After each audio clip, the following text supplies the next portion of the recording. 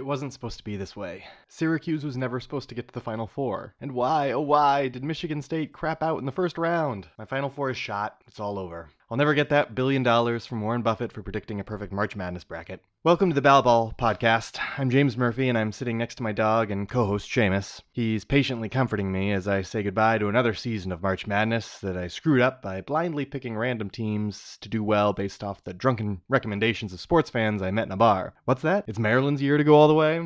Thanks for nothing. Anyway, when we're not moping about the Final Four, the Ballotball podcast is talking about elections happening in the United States and around the world.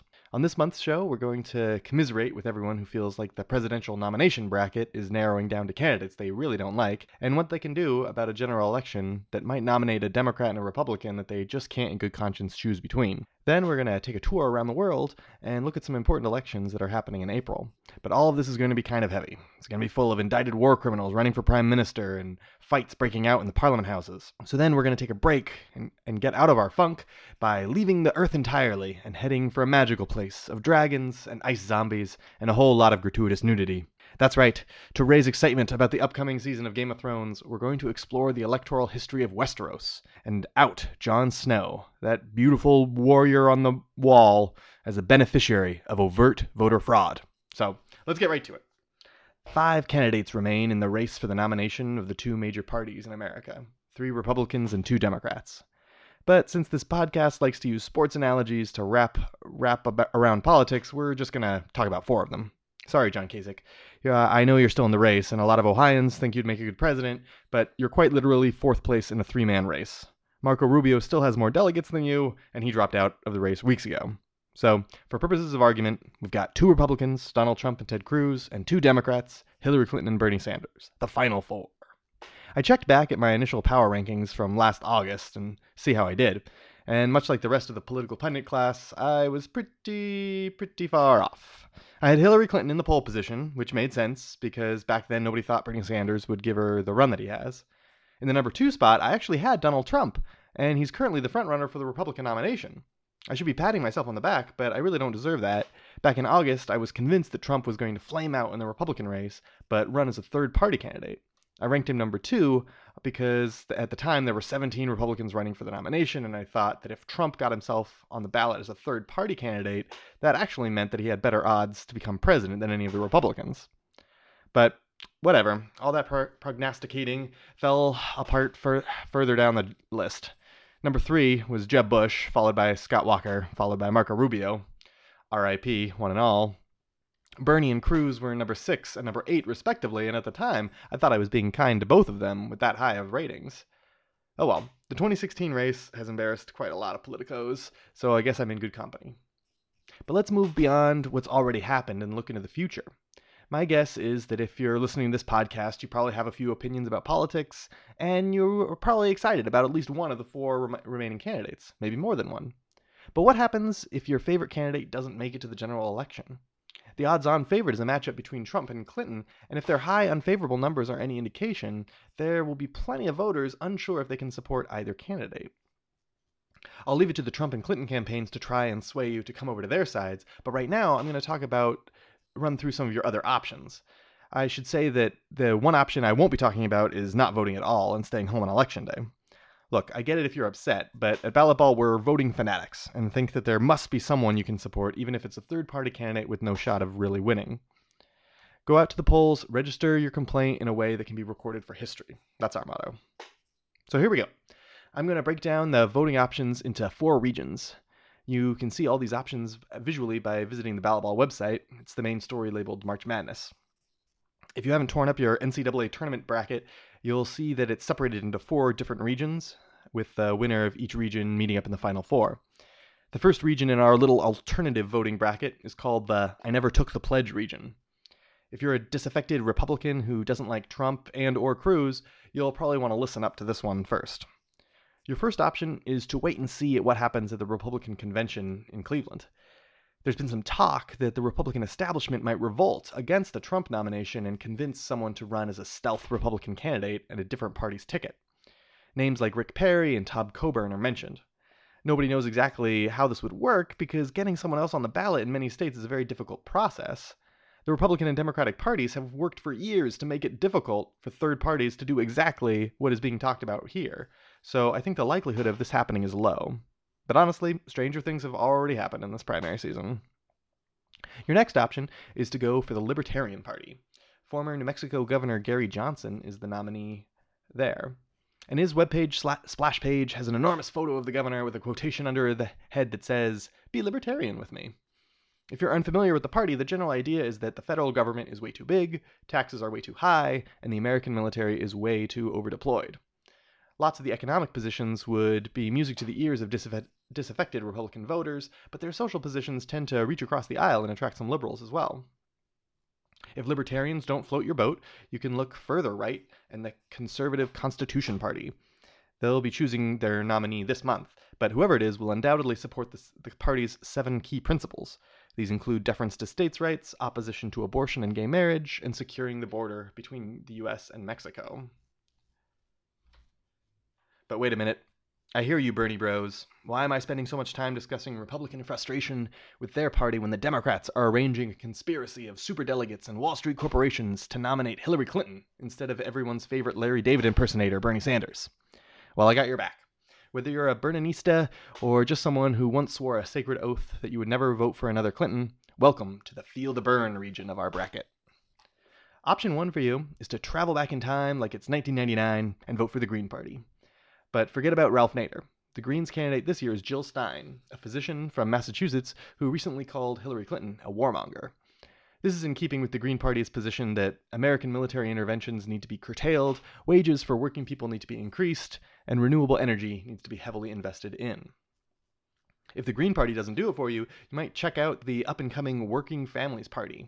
Interestingly, this party is focused on particular regions of the country, mostly the Northeast and Pacific Northwest, and is focused on state and local races. The current mayor of New York City, Bill de Blasio, has thanked the party for his surprising victory in 2013. Working Families has already endorsed Bernie Sanders for president, so it's not exactly clear what they'll do if Clinton becomes the Democratic nominee. In California, you might not be able to support the Working Families Party, but you can check out the Peace and Freedom Party. Similar to Working Families, they've endorsed Bernie Sanders and democratic socialism. So that's the first 2 regions. The first will attract mostly conservative voters, I think, and the second will attract more liberal ones. But what if you don't consider yourself either? What if you're the all-important and much-worshipped swing voter who likes a little from column A and a little from column B? Welcome to the middle-of-the-road region. Way back in 1992, the diminutive Texas billionaire Ross Perot founded the Reform Party and ran for president. Since then, the party has attracted some headlines in Minnesota by getting former professional wrestler Jesse Ventura elected governor, and even Donald Trump once explored the possibility of running for president on a Reform ticket. Lest you think that all these folks are more conservative than your average Joe, the Reform Party also endorsed Ralph Nader during the 2004 election. This is because in many ways the Reform Party isn't fighting over the same issues the Republicans and Democrats spar over. Perot's party stresses the need for a balanced budget, energy independence, and campaign finance reform. It's also unique for one issue that it explicitly refuses to take a position on. As far as I know, the Reform Party is the only political party in America that explicitly does not take a side on any issue related to abortion. Another party that might interest your moderate sensibilities is the Natural Law Party. In 1996, their candidates appeared on ballots in 48 states, though that number is down to only 2 this year. The party is something called a transnational party, and it's linked up to natural law parties in dozens of other countries. Their policies are a mix of economic moderation and progressive environmental reform. They're big proponents of what they call conflict-free politics and encourage compromise whenever possible. But what happens when you do the research and you just can't find anybody to like? Should you just stay home and not vote? Well, that's your right, I suppose, but I'm really hoping that if we haven't wooed you to any of in the first 3 regions, you'll find someone you like in the final region. Welcome to the protest vote region. If you really want to send a message that the presidential candidates are not acceptable, show up to vote, check a box in your mayoral races, your local ballot measures, your congressional representatives, or senators or governor races, and then leave the presidential box empty. It'll be recorded as an incomplete ballot, and at least there will be some record of your dissatisfaction. You also have the option of frustrating your local poll worker by writing in a joke candidate. Mickey Mouse is by far the most popular fake candidate. He received his first vote at the age of 4 during the 1932 New York mayoral race. Mickey's popularity with voters and consternation to vote counters got so high that in 1985, Georgia passed a law specifically banning Mickey from the ballot. There was, and I'm not making this up, a legitimate fear of what would happen legally if Mickey actually won an election. If Mickey's not your speed, though, you can get creative. Other great write-in candidates include Your Mama or maybe A Bag of Rocks. If you want to hear a funny story about what happens when a perceived joke candidate actually wins an election, check out episode 3 of this podcast. There's a story near the end about how citizens of Odessa, Ukraine elected a man named Emperor Palpatine to their city council. Okay then, everybody got an idea on who they're voting for? Good. Let's head over to the International Ballotball studio and find out what's happening in the rest of the world.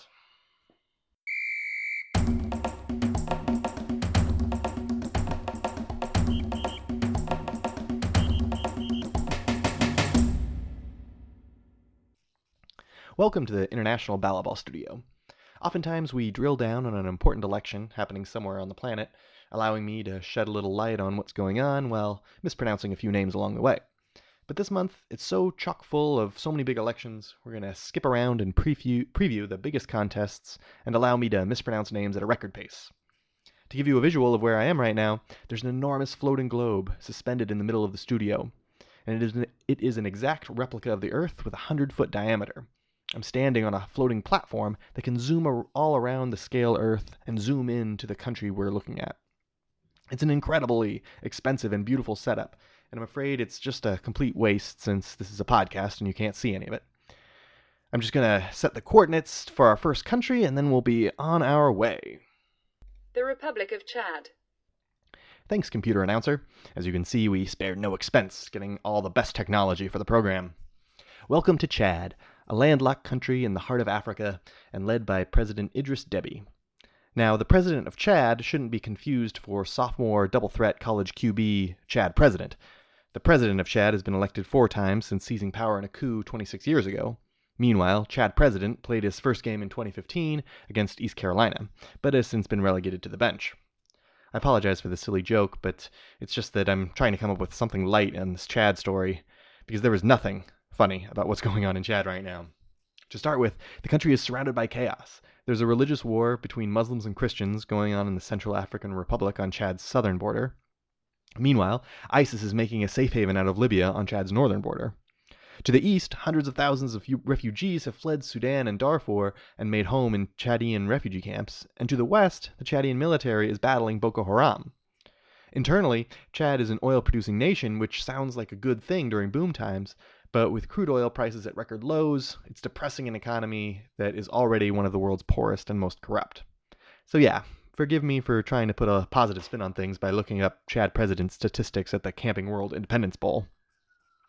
But anyway, getting back to the Chadian election, President Deby's running for his 5th term, and is promising to establish constitutional term limits if he's lucky enough to win this go-around. Voters can be forgiven for being a little skeptical of this promise because Deby was the one who did away with the term limits as his second term was expiring. The opposition party's main objection is that the government's policy of allowing refugees to register to vote. They claim that the foreign voters are allied with Deby personally since he has given them a safe haven in Chad, and they shouldn't be allowed the same rights as Chadian citizens. Deby's main rival in the election is Salah Kebzabo, a journalist who founded Chad's first independent newspaper and has been a vocal critic of the government for years. There are so many candidates in the field that it's unlikely anyone will beat Deby in the first round of elections in April, but Kebzabo hopes to finish a strong second in order to make it to the second round runoff election in May. The runoff will pit the 2 top finishers against each other, and Kebzabo hopes that he can consolidate the anti-Deby vote. It seems clear that President Deby is a little nervous about Kebzabo's challenge, as he just appointed a new prime minister that comes from the same region of the country as Kebzabo in order to go after his base of support. The Republic of Djibouti. Our next stop is the small nation of Djibouti. Africa's smallest nation is located on the coast of the Red Sea, and it's also holding an election this month.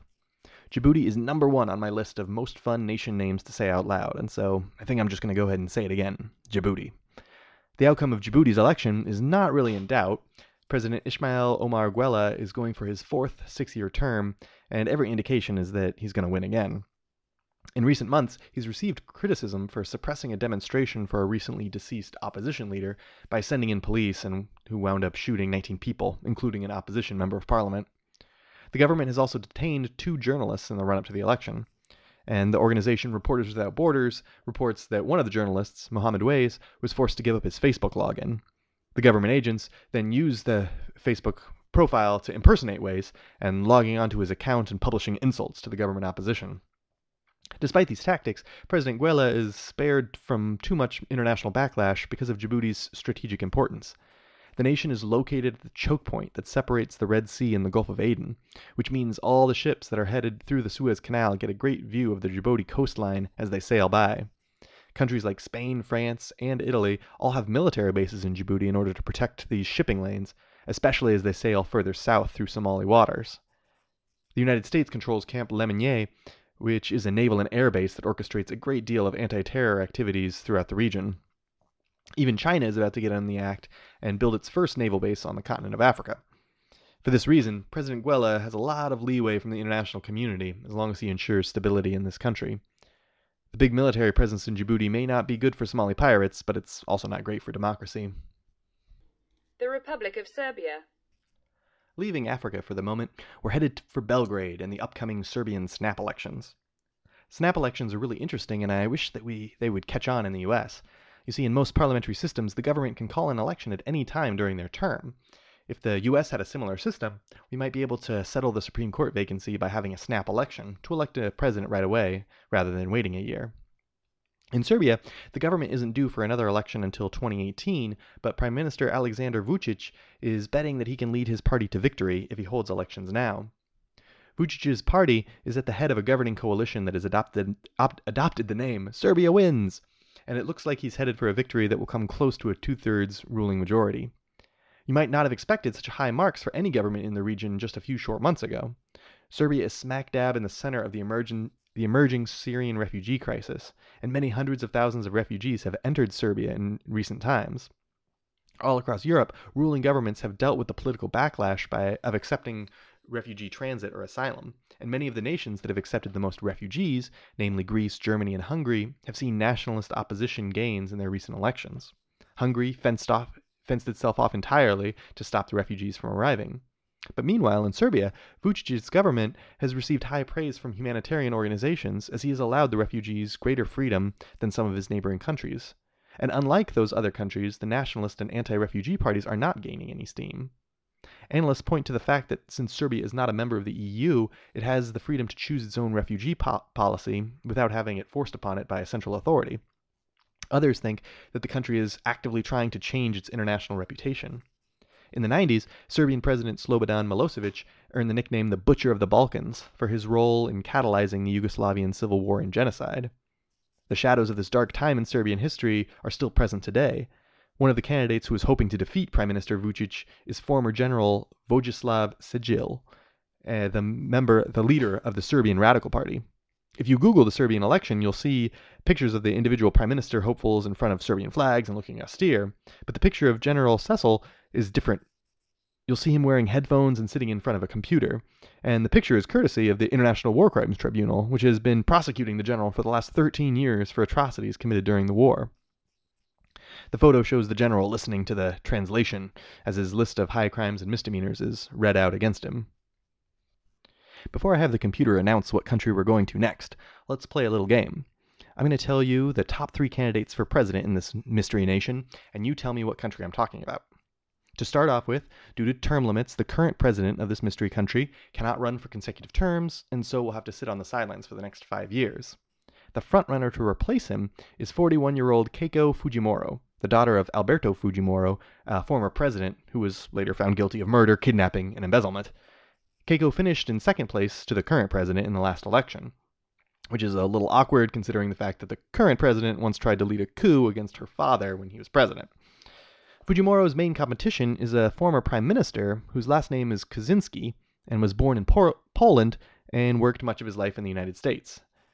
To round out the top 3 candidates, Alan Garcia is also a former president who is trying to get back on top after serving 2 non-consecutive terms in the 80s and 90s. Have you guessed it yet? Are we in an Asian nation? Or maybe a European nation with a large Asian or Hispanic population? Computer, where are we? The Republic of Peru. That's right, Peru. It's one of the many countries that establishes term limits against successive terms for president, but doesn't limit how many times you get elected in a lifetime. For this reason, you'll often see several presidents and ex-presidents on the ballot at the same time. It's almost like boxing, where title holders get knocked down but then work their way up to another title shot 5 years later. As I said before, Keiko Fujimori is the odds-on favorite to win in April and continue on to a runoff against whoever finishes second. Despite the fact that her father is serving a 25-year prison sentence after being impeached, the Fujimori presidency is remembered fondly as a time of economic prosperity and a time when hyperinflation was brought under control. The old political adage, "it's the economy, stupid," comes in mind when you consider the fact that Keiko Fujimori is openly drawing similarities with her father, and this is in fact politically beneficial for her. Remember, her father was impeached and then later found guilty of murder, kidnapping, and embezzlement. The Republic of Korea. Now we're in Asia. Did you guess South Korea during the last story after you heard the name Keiko Fujimori and the Mystery Nation? If you did, I've got two things to say to you. First, congratulations, you're a racist. The Fujimoros are of Japanese descent, not Korean. But second, hooray, we're moving on to the election in South Korea. This month, voters are going to go to the polls for their legislative assembly, and I've got to be honest, it's just not going to be as exciting as next year's presidential election is turning out to be. Betting circles believe that in 2017, the UN Secretary General Ban Ki-moon is going to end his tenure as a diplomat and run for the president against the very unpopular current leader, Park Geun-hye. But don't worry, any election in Korea comes with a pretty high floor for how exciting it will be. If you get some spare time today, go ahead and do yourself a favor and do a YouTube search for South Korean parliament fights. You won't regret it. These parliamentarians will throw down if they don't like your budget proposals. This year's contest is looking like it's going to be an anti-establishment year in Parliament. Opposition parties are very upset about new laws that weaken trade unions and government plans to rewrite textbooks that glorify President Yoon-yee's father, who ruled as a military dictator in the 60s and 70s before being assassinated. The international community has recently commented that democracy itself is being undermined during President Yee's tenure. Freedom House has downgraded South Korea from the category of free to the lower category of partly free due to a crackdown on political protests. One example of this crackdown is exhibited by the 69-year-old leader of the opposition Korean Peasant League.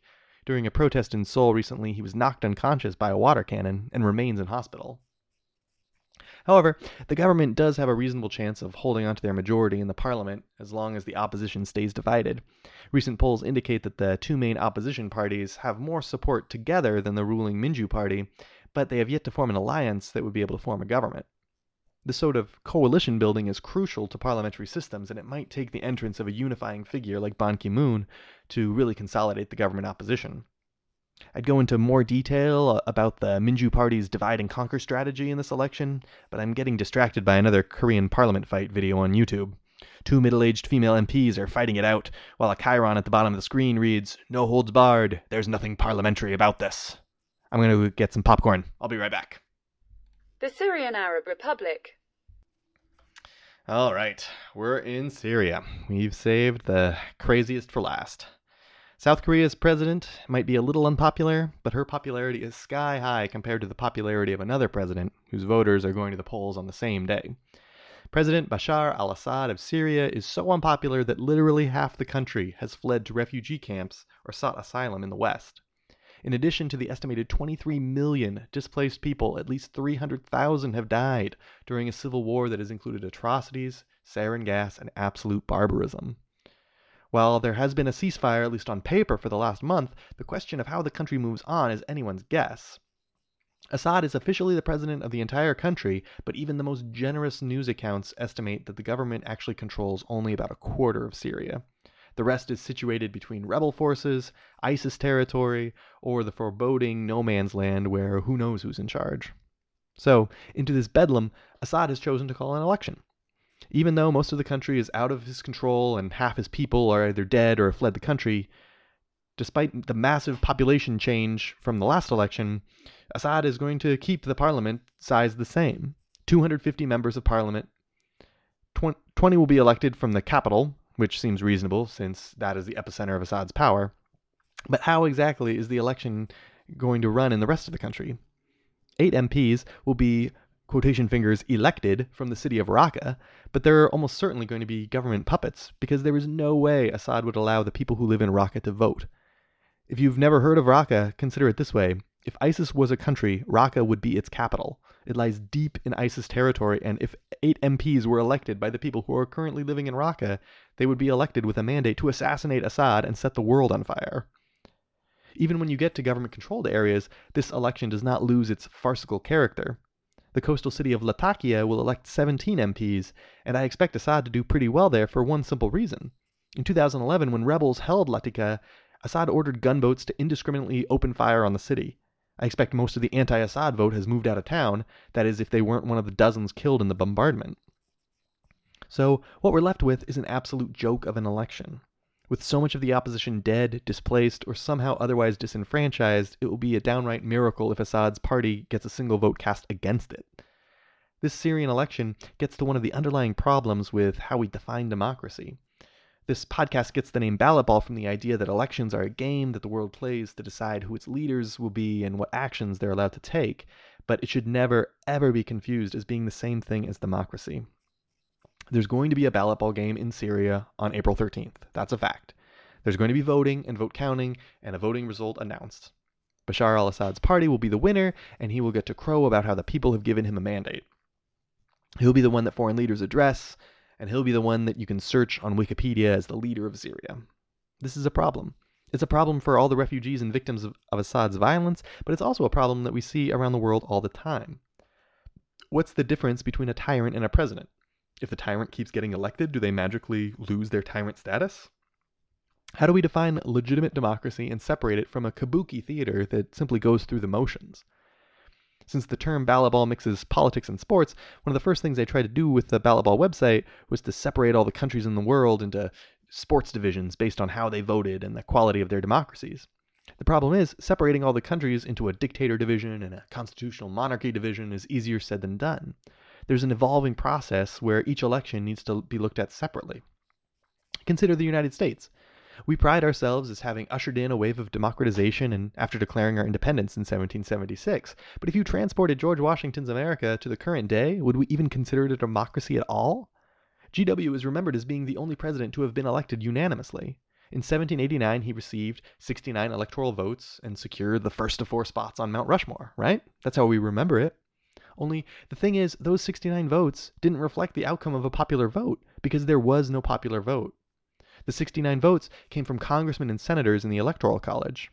The congressmen were directly elected by the people, but the senators were elected by the state legislatures.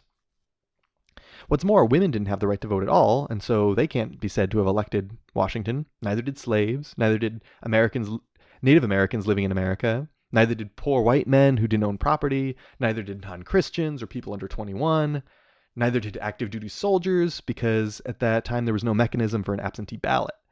Washington didn't even sweep all 13 states. North Carolina and Rhode Island hadn't ratified the Constitution yet, and so the election was held without them.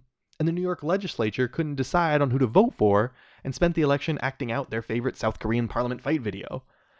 But when we write the history books, we say that George Washington was unanimously elected as the first president.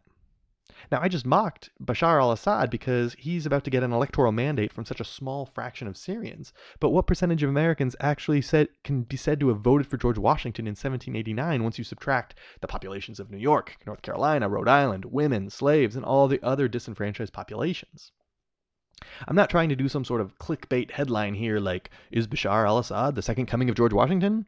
I don't believe the two elections are analogous, and there was one hell of a curve for democracy in the 18th century versus today. No doubt in 300 years, someone will be recording a podcast decrying 21st century America for not letting robots vote.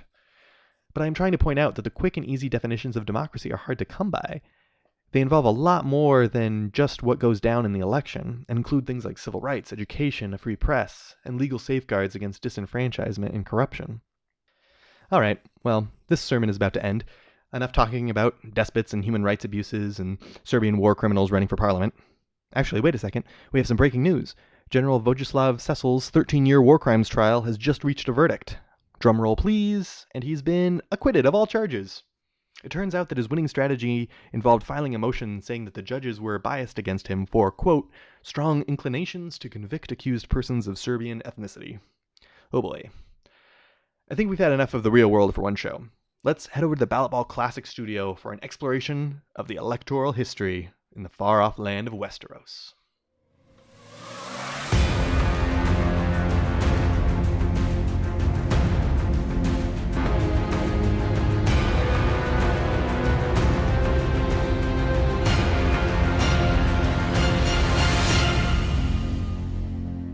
It's not quite the Game of Thrones theme song, but hopefully the Ballotball Classic theme got you in the right mood for today's story.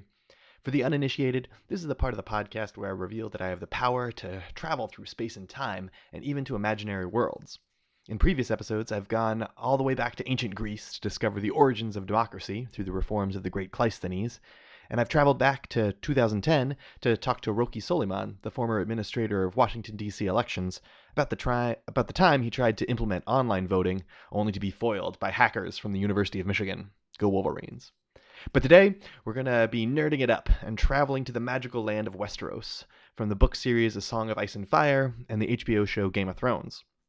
I have a love-hate relationship with this show simply because before I created Ballotball, I wanted to use Game of Thrones as the website's title.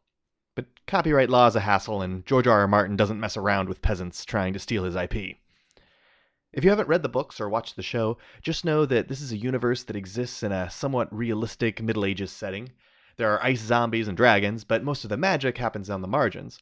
The real heart of the story is about the political games played by kings and queens and religious zealots. Warring houses make alliances, betray their close friends, and then turn right back around and double or triple cross anyone they feel they need to. While the world in this story is mainly controlled by monarchies and dynastic family groups, there are at least a few examples of elections happening in the books and in the show. I've invited my friend John Nelson on the show today to walk us through how Ballotball is played in Westeros. John, welcome to the show, and can you start off by talking about everyone's favorite handsome Lord Commander, Jon Snow?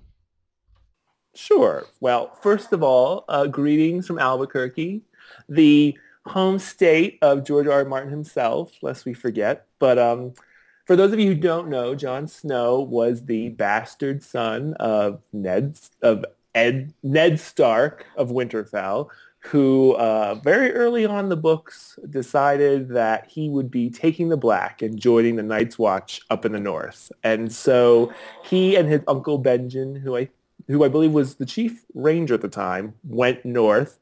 And he took the oath, he swore the words, and Jon Snow became a member in good standing. And so throughout his time there, he earned the trust of the different folks there. He performed well in battle, befriended some folks, even the people who weren't that popular, like Sam.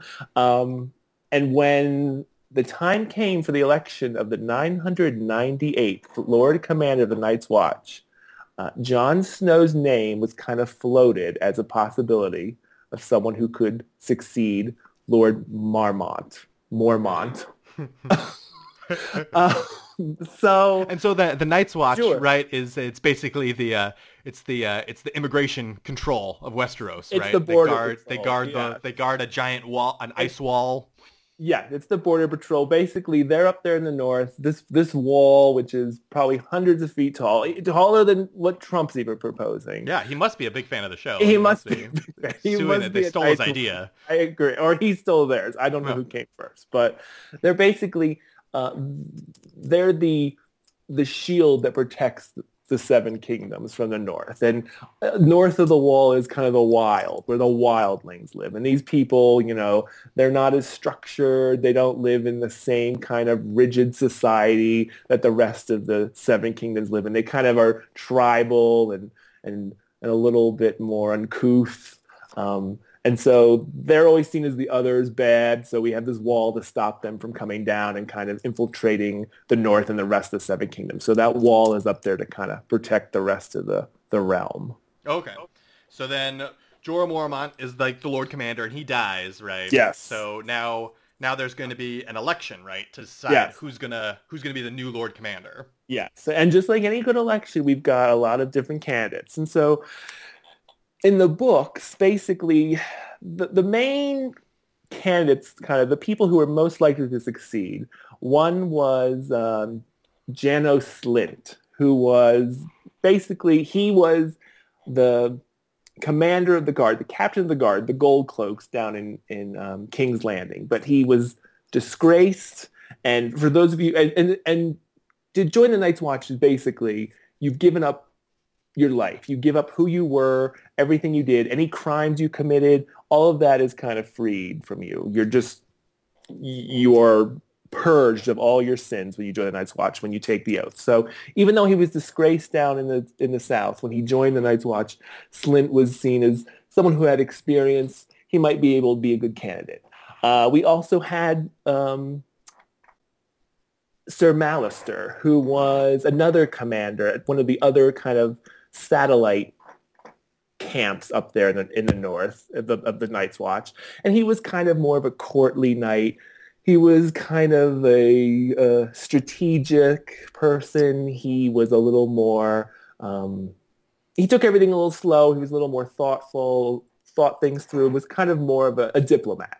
You know, he looked to see how the Night's Watch could probably work with the kingdoms to kind of improve their standing amongst the realm.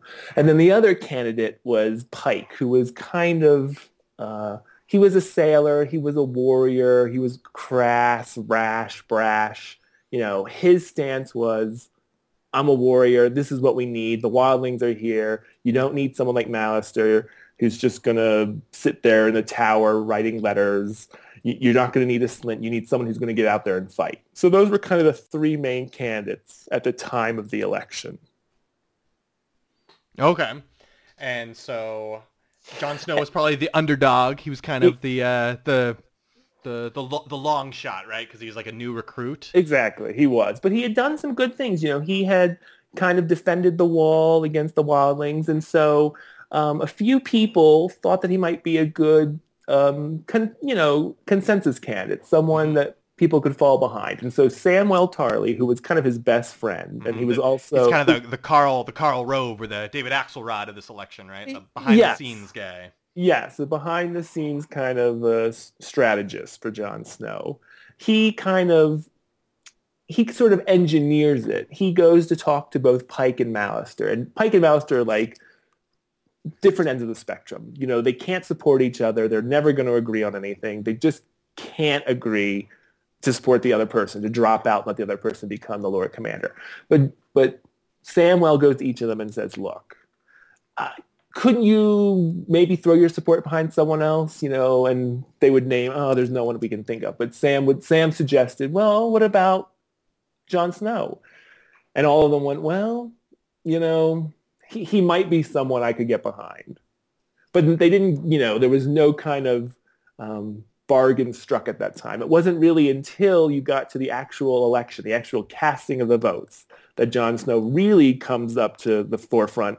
And while he is a good candidate, it kind of took a very, an omen to basically seal the deal, because basically the tradition of the Night's Watch was that they would bring out a big black kettle, and every candidate basically had a different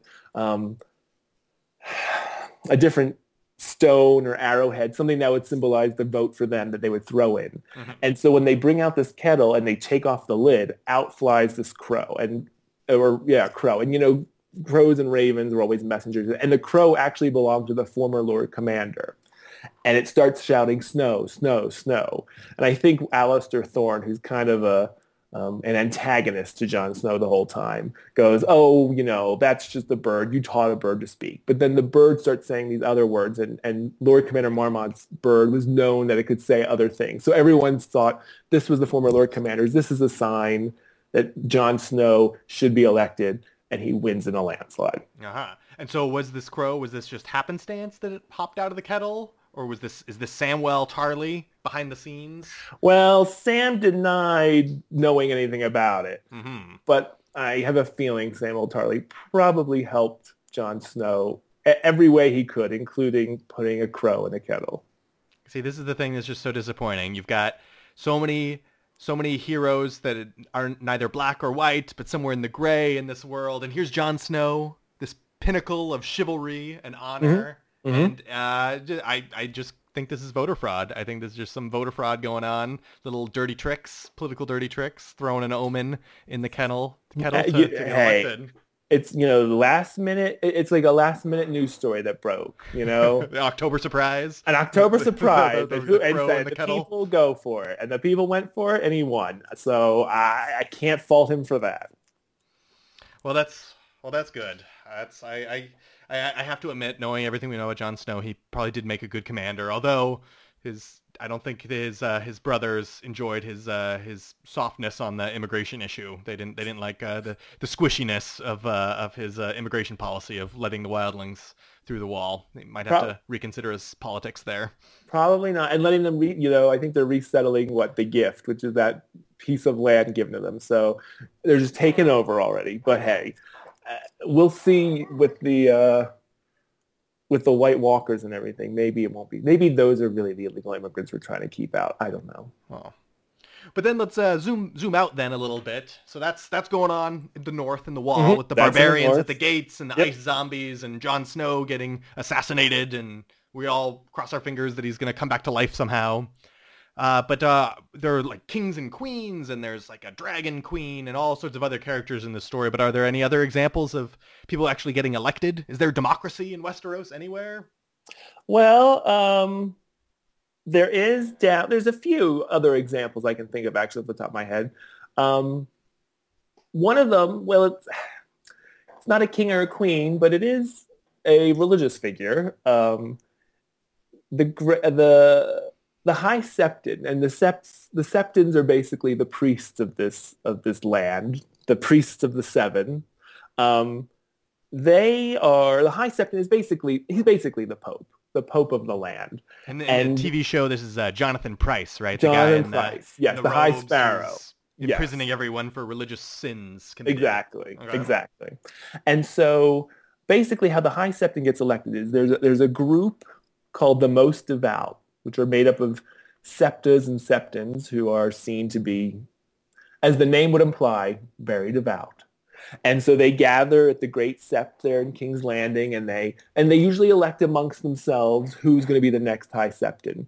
And usually the crown has some say in it, And this is very similar to how we have the College of Cardinals and the Conclave and the Roman Catholic Church. Mm-hmm. But when the when the High Sparrow is elected, things are thrown into a little disarray because his followers basically break in and hijack, I'll call it the Conclave, the Most Devout. And basically under bodily threat and harm, with axes and swords drawn, the Most Devout vote and elect the High Sparrow, the High Septon. And he is, as you said, Jonathan Pryce is in the show. He is ruling well.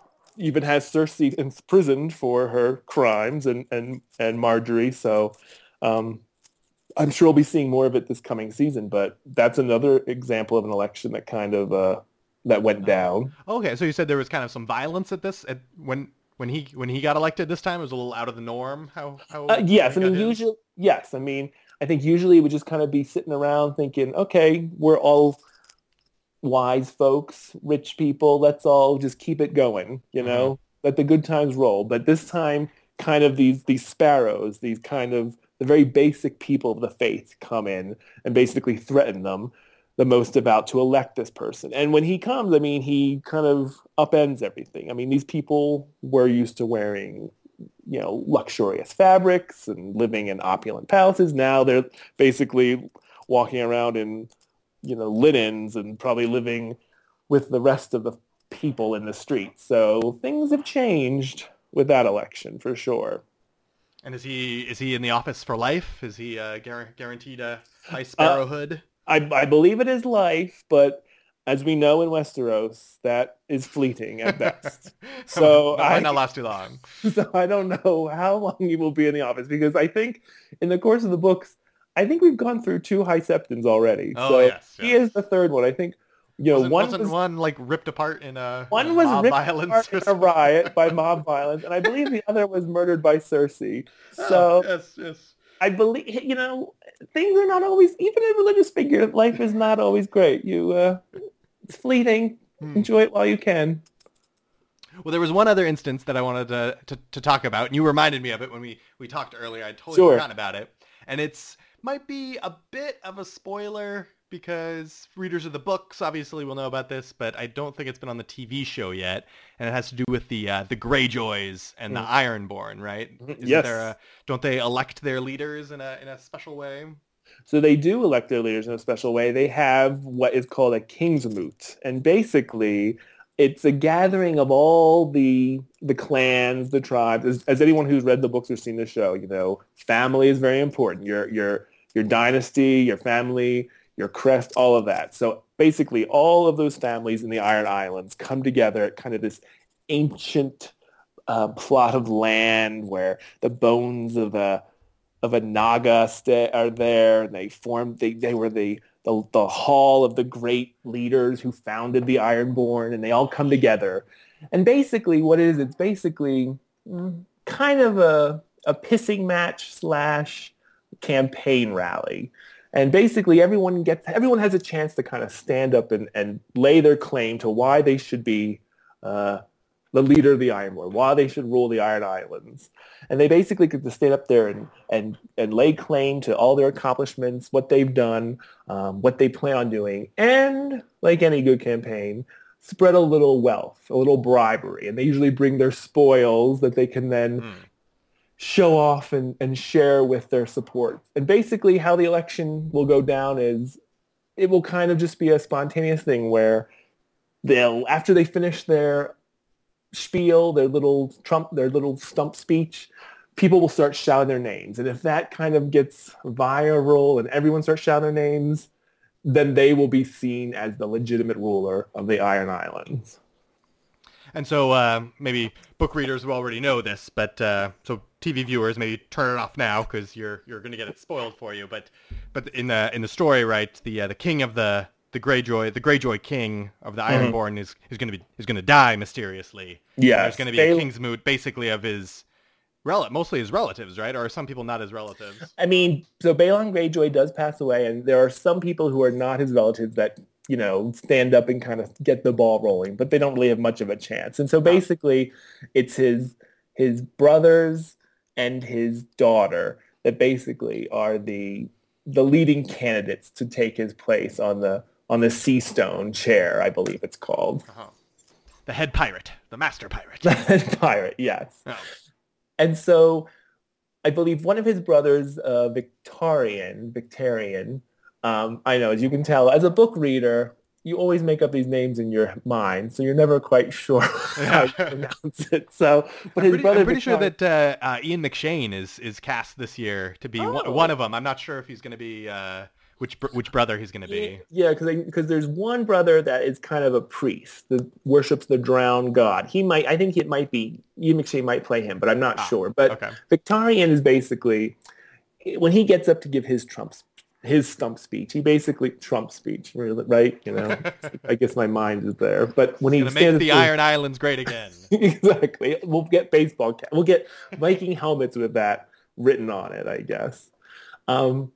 But when Victarion gets up to do his stump speech, he basically promises more of the same of Balon. The Ironborn had kind of they had fought the North and they had won the North. They had taken Winterfell. They had Moat Cailin. They were raiding and pillaging, and he promised more of the same. And people like that. But then Asha, who is Balon's daughter, so basically she's the daughter of the king who just passed, she stands up and she goes, that's all well and good, but where's that gotten us? We have a tenuous hold on the North. We are the enemies of the Iron Throne. We have really nothing to show for all our accomplishments in the North. We don't really have anything. And so I promise that instead of trying to take a kingdom, I will build a kingdom. We'll have peace. We will work this island. We will improve these islands. We will build homes. We will do all this stuff. This is how war is not the answer. We're going to, stay here and improve our lot. We're going to focus on the interior. So it's the classic political tale of she's offering a calm, cool, and collective future based on rationality and well thought, and then he's offering everyone the world and a new dynasty and a 1,000-year empire. Exactly. Mhm. And And who wins? well, neither, because Balon has another brother, Euron, who comes, and he says, well, actually, he announces his presence with the blast of a dragon's horn, and basically, It's a pretty good entrance. If you oh, if I you can mean, get yeah, it. I Yeah. mean, it's it's like when Hillary comes out to fight song. It's basically Mhm. that, Yeah. it's basically his fight song. So this trumpet sounds, this blast, this horn, and everyone, this horn, for those of you, well, that's right, you haven't seen it, so I can talk about it. So it comes from Old Valyria, which is, where all the dragon lords came from. This is where the Targaryens originated from. So he has this ancient dragon's horn, which basically has these properties that basically it shivers people to the bone. I mean, it has that effect on people. And he basically announces, why settle for one or the other? Why not have both? We can we could be happy with the North for sure, but I propose we have enough power in ourselves to take the entire Seven Kingdoms. Don't just be happy with Winterfell. We can take King's Landing. We can take Lannisport. We can take Sunspear. All of it can be ours. And people go, well, how is this possible? Well, this horn he has the power to control the dragons, and he proposes that he will go to see Daenerys over there in Easteros. Oh, And and she's on the far side of the world. She's yes, completely far away from everybody else. exactly. I mean, she's very far removed. And he says he will take this horn, take the dragons, control the dragons, come back and conquer in the name of the Iron Islands, and they will have everything they've always wanted. They will have their islands. They will have everything will be theirs. And like anyone who makes grand campaign promises, people begin shouting his name, and he is elected the new leader of the Ironborn. Oof. He captures their imagination. Capture the imagination. Better times are ahead, folks. Uh-huh. Well, it's So, nice to see that politics in Westeros and on the Iron Islands is pretty much the same. Pretty much the same anywhere. You can just promise people big enough promises and yeah. I mean, basically that. I mean, it's funny. As I was thinking about this, I said to myself, in the current campaign climate we're in, and comparing it to Westeros, which is a fantasy land, things are basically the same. No matter where you are, the human psyche wants great promises, wants victory, wants someone to lead them to greatness again, and that's what people follow. Or mob violence can help influence things as well. Well, so, this is a great way to end it then. So it's called the Game of Thrones, and we've talked about lots of different characters and lots of different people running for office and kings and queens. So, in your opinion, who is going to win? Who's going to win the Game of Thrones at the end of the day? So who's going to sit on the Iron Throne? Yeah, maybe you can do a top 3 or something like that if you don't think you can do it down to a single victor. Like I said earlier, life is fleeting in Westeros. So I have a prediction that most people are not going to make it out of the books alive. Mm-hmm. The person I kind of have a feeling who might sit on the Iron Throne, Sansa Stark. Oh, I think she has the pedigree. She has she's married. She's a Stark. She's married to a Lannister. I just think she might survive it all. And she, as readers of the book might know, and I think we're at the point where if you haven't read the books, you shouldn't be listening. She's toughened up. She's been toughening up here, people. Yeah. I think she's gonna make it. Other than that, I just don't see. I don't really know. No love for Daenerys? She has dragons. I don't think Daenerys is gonna make it. Oh. I don't. Controversy. I don't. Because let's face it, I mean, I think we all know how the grand, the last act is going to be dragons versus ice zombies. The ice zombies. Mm. And I think the dragons will be victorious, but I think there's going to be a toll placed on some folks. So I think Dany is not going to survive, but if she does, more power to her.